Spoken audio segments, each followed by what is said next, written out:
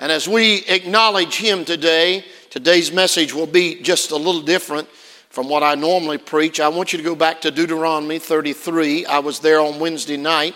I preached out of the 25th verse on shoes. And I want to continue on with the next couple of verses that I stopped on Wednesday night and deal with a little bit about my Heavenly Father. Can I tell you about my Father this morning? And it has been in some ways a challenging week. And I know that there's weeks like this in the ministry. There's weeks like this in churches. It just seemed like it was one tragedy after another this week. People facing one challenge after another this week. I think on one day alone, I think I dealt with 4 people that were suicidal in one day. And I tell you, it's a plague in our land. And I'm not saying that. I'm not saying that to make anyone feel bad, because we all need help from time to time. And we don't know where life can take individuals, and they go through challenges. And when you have a ministry, the nature of our ministry, I know a lot of people are embarrassed to maybe go to the people in their church, not because their church is weak, it's just they want to go somewhere detached to be able to talk to someone and to find the help or the channels, and whether that be that we try to point them on to others. First we point people to the Lord. That's the most important thing. But then with all of the deaths this week, the funerals this week, and there's just weeks that are more challenging than others. And I had planned to preach a different message. And for some reason, yesterday, Candy and I had to be in Dayton, Ohio, and we got back from the event there at Dayton early evening. And the more that I thought, and through the night, several weeks ago, I had jotted down some precious thoughts that God had touched my heart with. And as I thought through the night, back across this week and reflected with Father's Day, that would be here today if the Lord would allow me to stand in the pulpit. And I couldn't help but keep thinking the same thought. My God is so good to me. We don't have stress-free life. We don't have trouble-free life. But I'm telling you, God is good. Years ago in the ministry, they used to sing a song that was very popular. They sang a song that, I have a Father who can. And it described a little bit of God's ability, and groups sang it all over the country, really, but especially here throughout the Appalachian region. I have a Father who can. And we do have a Father who can help us in times like this.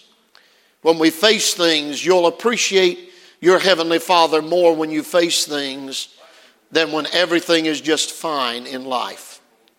And I think that really that's what he was reflecting on after he looked at what God had done for them and the promises of God. When he gets to verse 26 of Deuteronomy chapter 33, he makes this statement. There is none like unto God of Jeshurun. The Bible says, who rideth upon the heaven in thy help, and in his excellency on the sky. The eternal God is thy refuge. And underneath are the everlasting arms, and he shall thrust out the enemy from before thee, and shall say, destroy them. So today I want to take just a little bit of time, since he says there's none like unto the God of Jeshurun. Now, let me just point this out. That name's not a familiar name. That is a biblical, poetic name for Israel. So really what he is saying is there's no God like the God of Israel. There's none like unto him. You can do anything you want to do and try to compare all of the religions of the world, and I promise you, you'll never find anyone like God. Nothing compares to him. You can't find anyone. Now, it doesn't say that there's not other gods. People will make gods in their life, and they'll find something to worship and somebody to worship. He's not saying that people can't choose other gods. You can choose gods. That's evident throughout the Bible. There were people that had to make the choice which God they would serve. The true, the living God, or a false God. There's even Satan that is the God of this world. But he is not the God. My God is better than their God. Father's Day was a time where we used to say, my dad is better than your dad. My dad can do what your dad can't do. I know before the pandemic, it used to be common in churches where that we would receive offerings, And one day after church, 3 or 4 little boys got together and they started comparing their dad on Father's Day. And one said, hey, my dad's better than all y'all's dad. Said, my dad is a surgeon. Said he can perform an operation and in a matter of hours finish with it and make thousands of dollars. Next little boy spoke up and said, my dad owns corporations, and said in a matter of time he can sit down at a closing and sign his name and sell businesses and make millions of dollars. And the last little fellow spoke up and said, that's nothing. My dad's a preacher, and when he finishes preaching, it takes 8 men to carry the money out.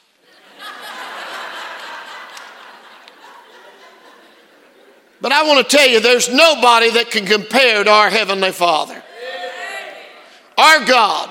Now, there's a lot of religions in the world, and a lot of people even have confusion. Just this week, that was the problem with one individual I spoke with. And they said, how do you know that your Bible is right? How do you know that your God is the right one to serve? And, they are correct. There's a lot of religions in the world. Do you know there's 4,300 religions known of in the world right now? There are 12 major religions that have different gods. There are five of those 12 that have that 75% of the people of the world practice the religion of just 5 of those. But I want to say, my God is the God. I couldn't help but think as a few weeks ago, because I said I'd already thought about some of this, and it was I just sketched some things down but hadn't prepared to preach it this morning. But I went back and did a little study about how some people have to serve their God. Do you know in India there are 2 major religions that both practice this? They take their children between the ages of 1 and 2 years of age. They climb a tower that is 50 feet tall, and they take their child and throw them off that tower, 50 feet. And there's men standing at the bottom of the tower with sheets that they trust those men to catch that child. And they believe by doing that, their child will be luckier and healthier in life. I'm glad that's not my God.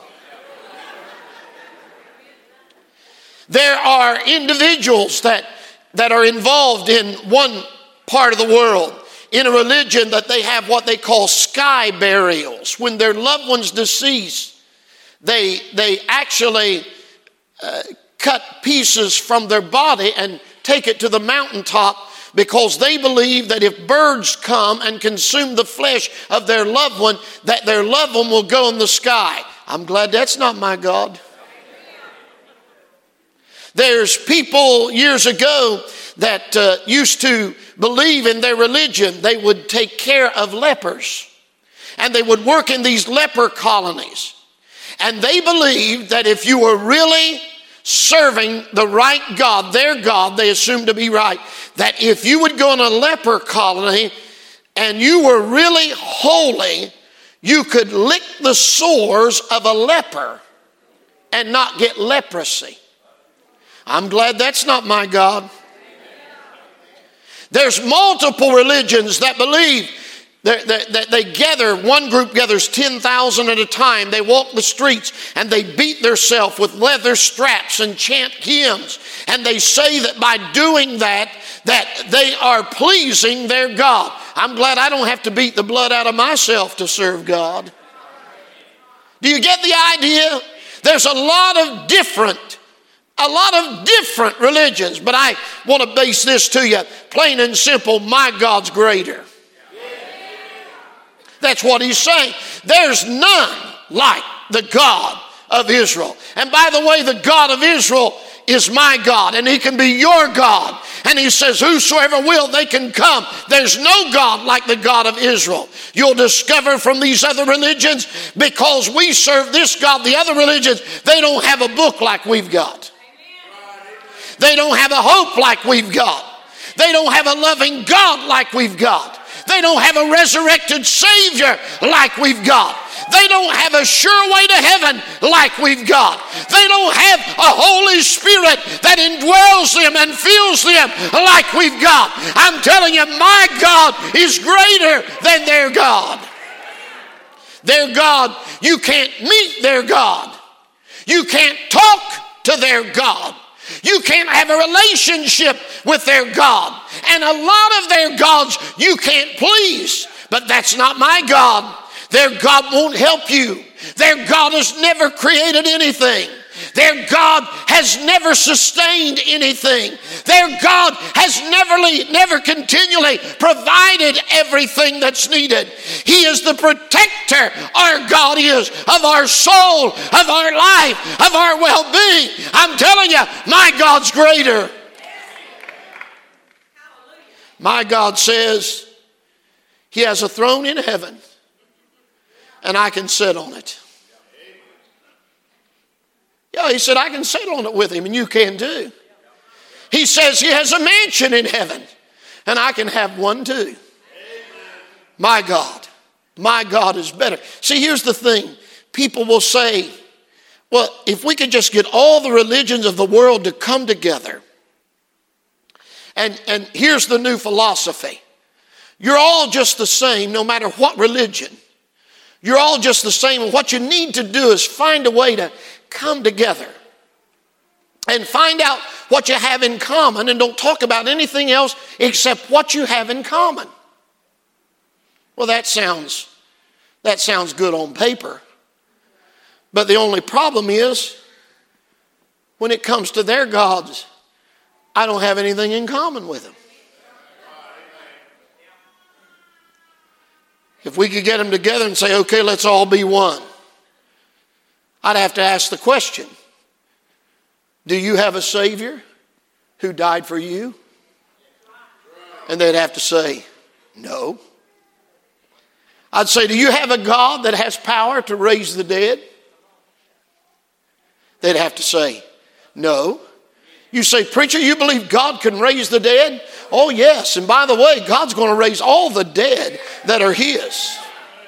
One day when the Lord himself descends from heaven with a shout and the voice of the archangel and the trump of God, the dead in Christ shall rise first. Then we which are alive and remain will be caught up together with them to meet the Lord in the air. And so shall we ever be with the Lord. My God has power to raise the dead. The dust shall sing again. When the trumpet sounds and Jesus comes, all of those that sleep in Christ will rise to meet him in the air. My God has power to raise the dead. Does your God have the ability to create anything? I mean, has he ever created a star? Has he ever created a moon? Has he ever created a sun? They would have to say, no. My God not only created the stars, he named every one of them. You ought to understand that, don't you? Candy and I have a little tiny koi pond in our backyard. And we love that koi pond. And we have our koi named. We can tell you each one of the koi by name. Blackie is the only one that I can feed him from my hand. The others still shy away. And we get attached to them. And I thought, that's just a few fish in a pond. But my God created billions of stars. Never ran out of names. Named them all. I'd have to say, what about your God? Can you ever hear from your God when you pray? I wouldn't want a God that, you know, a lot of them, they talk to their God, but their God doesn't answer them. You can talk to my God and he'll answer you. My God is greater. By the way, do you have a God that gave his son that died for your sins? Some of them want you to give your son to die under their God, but my God gave his only begotten son to die for my sins. So my God is greater. Not only did he say my God is greater, but he went on to say that my God rideth upon the heaven. My God is not only greater, my God is higher. Well, how do you get that, preacher? Well, if you ride upon something, that means that if you're riding on a motorcycle, the motorcycle's beneath you, or you hope. If you're riding on a horse, the horse is beneath you. He's saying, my God rides upon the heavens. That means the heavens is beneath him. Why would somebody want to worship the sun or worship the moon or worship the stars when they can worship God that is higher than the sun, higher than the moon, higher than the stars? God is higher. He's above all. My God is better. My God is higher. My God is greater. Well, why would you say that he's better? Well, he goes on to say, in thy help. We have a God that comes to us to help us when we need him. Now, I don't want you to take this wrong. Everybody has the right to choose which God they'll serve. I'm just trying to tell you, my God's greater, my God's higher, and my God's better. I've traveled many parts of the world preaching the gospel, and a common thing around the world are idols. People will put up large idols, statues. I'm glad that my God's not a statue. My God's better. Why would you say that? Because if I would get sick today and they'd have to rush me by ambulance to the hospital, they're not going to take your statue with you. But I can take my God with me into the ER, into the operating room. My God is with me when my eyes are closed and I don't know what's going on. My God is with me when I lose consciousness. My God is with me when I'm not aware that anything else is there. My God never slumbers. My God never sleeps. My God never fails. My God never makes mistakes. My God has never done anything wrong. My God has never done anything but love me. My God says, you don't have to come to me. I'll come to where you are and I'll be there when you need me the most. My God is better. My God is greater. My God is higher. My God is better. My God is stronger. Well, where do you get that from the text? Well, look in verse 27. The eternal God is thy refuge. Look at the word refuge. Underneath are his everlasting arms. Look at the word everlasting arms. And he shall thrust out the enemy from before thee and shall say, destroy them. Look at the words, destroy them. My God is stronger because his strength allows him to be my refuge. If you're looking for a safe place, you want a place that is more secure than where you're at. If you're looking for a place of safety, you want to go to a place where someone stronger or the facility is stronger. If a tornado came, they'll tell you the safest place to go. Out in the Midwest, they have shelters for the storms and tornadoes that pass over.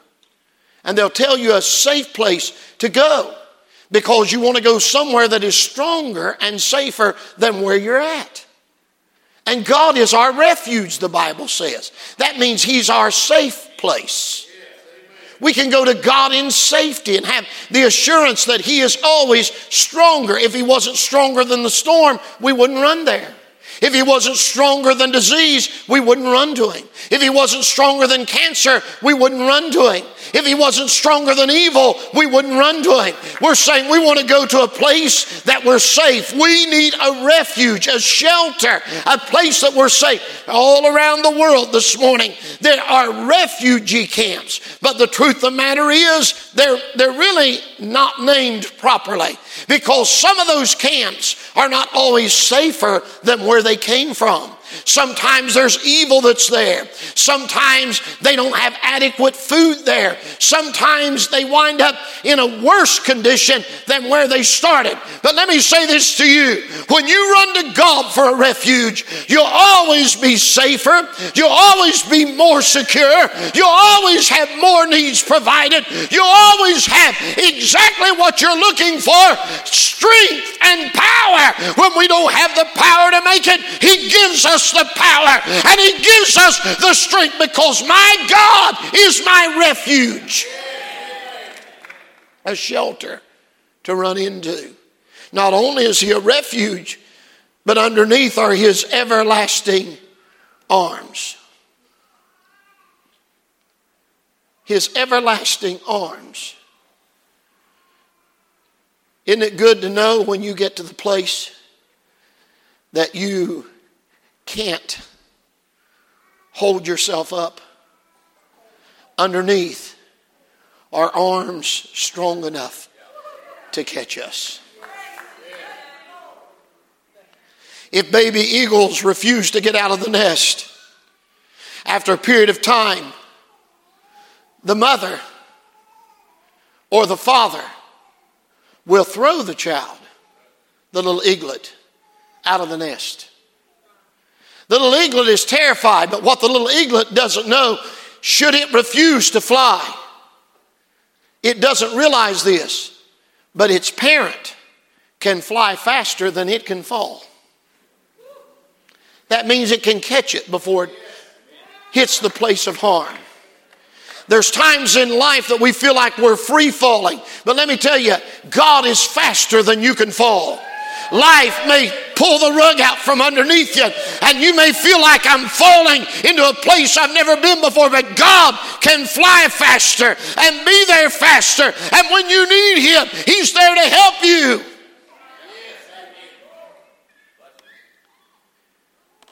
My God is stronger. He says, fear not, because I give you a refuge and I have everlasting arms. But he said, just in case you don't remember this.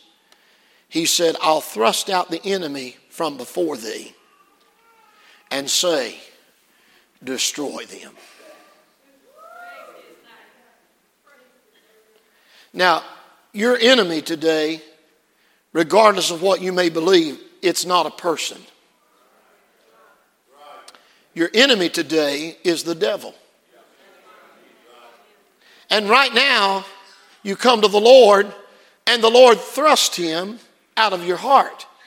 But he's still involved in your life. He rules a kingdom of darkness and wickedness. You don't believe it exists? Just listen to the news. Wickedness exists. Evil exists. But there's coming a time when the Lord's going to say, destroy them. I don't know about you, but I can't wait for the time when I get to sit on the grandstands of glory and hear the Lord say, bind him, cast him into the bottomless pit. And we'll never have to worry about him again. And it'll be destroyed. Now, it's not destroyed now, but he'll rule until he put all enemies underfoot. And the last enemy that shall be destroyed is the enemy of death. We have hope in life in Christ, but there's coming a time we'll go to a place that death will never come again.